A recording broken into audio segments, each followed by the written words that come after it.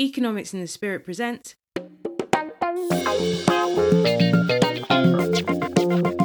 How to Be a Success. Ordinary men living extraordinary lives. The podcast that explores the messy nuts and bolts behind people's success.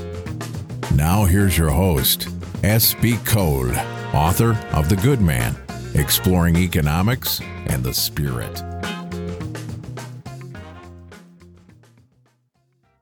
We are going to move on to the battlefield of the mind section of the podcast. So I'm guessing, with a business called Relationology, is it right to believe that your relationships have always been smooth sailing? Oh, absolutely, yes. That's what I've done. I've had some challenges. I remember growing up, the doorbell at home ringing. It didn't ring that often for reasons you'll discover in a few moments. But I remember the doorbell ringing, and my father would usher my mum, my sister, and I to hide behind the sofa in the sitting room and pretend nobody was home. And it wasn't because we hadn't paid the rent, far from it. But it was because my father just didn't feel confident or comfortable around lots of people. And so, we grew up. I only once remember having a friend home from school to play, for example. And that leaves a mark. And so one of the things that I have had to overcome is confidence, actually. Confidence, it's a battle in my mind. It's a great phrase used where I've had to understand that actually I am valuable, and that I can do things, and to find that inner strength and that inner confidence. For me, part of that came from becoming a follower of Christ. When I discovered that Jesus loves me, that makes a big difference. I mean, the thing that made the bigger difference, actually, was discovering that Jesus liked me. We have to love everybody, don't we? But we don't like everybody. But Jesus actually likes us all as well. Well, for me, certainly, that lifted my confidence, my belief in myself. Would you be able to tell us a practical story about you overcoming your issues with confidence as well? Because I think a lot of people suffer with exactly the same thing. Yeah, I mean, most of us have a little caption, a little soundbite that plays in our minds, and it's normally played when we're tired, or when something's gone wrong. This little voice says to us, "You're no good," or whatever it might be. I mean, my little voice was, "You're stupid." So I mentioned in the last podcast that at school I didn't do well. I was in remedial maths and remedial English. And I grew up, actually, in my early years believing I was stupid. And that I lived with that for quite some time. And when I overcome it to a degree, and then something would go wrong or I'd fail, and I'd immediately say, it's because I'm stupid. And so I've had to work hard, actually, to overcome, not only to find confidence in myself, but not allow myself to speak negatively to myself when things don't go as well as I would like. And most of the time, things don't go as well as we would like, do they? I remember I read the Bible in church.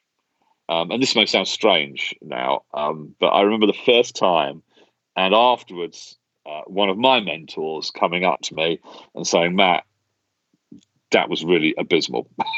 That was not good. I had to overcome that timidity and that nervousness. And now I love public speaking. I speak all around the world in businesses and in churches and at conferences. And, it's something that I love. So for me, that's been an area where I've found that I can be confident, and where actually I believe that I can do this really well. That transformation is so inspiring, but I'm still like, how did you do it? How did you do it? Yeah, absolutely. I mean, for me, I think God did it, knowing that Jesus loves us and likes us transforms your mindset about yourself. And all of these things, that the battle is first won in your mind. But when you go into something saying, I'm no good, or whatever your little caption might be, well, of course you're not going to do well. You've got to go into something believing that this is something that you can do, that you can excel at, and something you can win at. So have a go. So are you saying, 1, have a go, and 2, make sure you're checking your internal dialogue and making sure that what you're saying to yourself is the right thing? Yes. In fact, I'd say it the other way around. Affirm yourself. Tell yourself you're good, and then have a go. Win in your mind before you win out there. Jesus, well, the Bible says, fill your mind with things that are purely lovely, honourable. Fill yourself with good thinking. The Bible also talks about having the mind of Christ. Have Christ's mind about yourself. Be transformed by the renewing of your mind. So yes, challenge mindset, challenge the way you speak to yourself, look at yourself in the mirror and tell yourself that you're amazing, and then go and do it. Because there's a lot of procrastination, and lots of people talk about doing things but never do them. And that's really what marks out leaders from people who aren't. Leaders have a go. So be a leader, have a go. Why not? If Matt can do it, you can do it. Join us next week when Matt tells us the truth about mountaintop moments. So for me, I have many mountaintops, but I have many valleys. And my experience is that personal growth, personal development doesn't happen on the mountaintops. It happens in the valleys. Thanks for listening. New episodes are available every Tuesday. If you enjoyed the show, please rate and review us on iTunes, as it will help the show to grow. Finally, The Good Man, Exploring Economics and the Spirit, is available on audible.com now. If it's your first book, it's free. Thanks for listening, and stay blessed.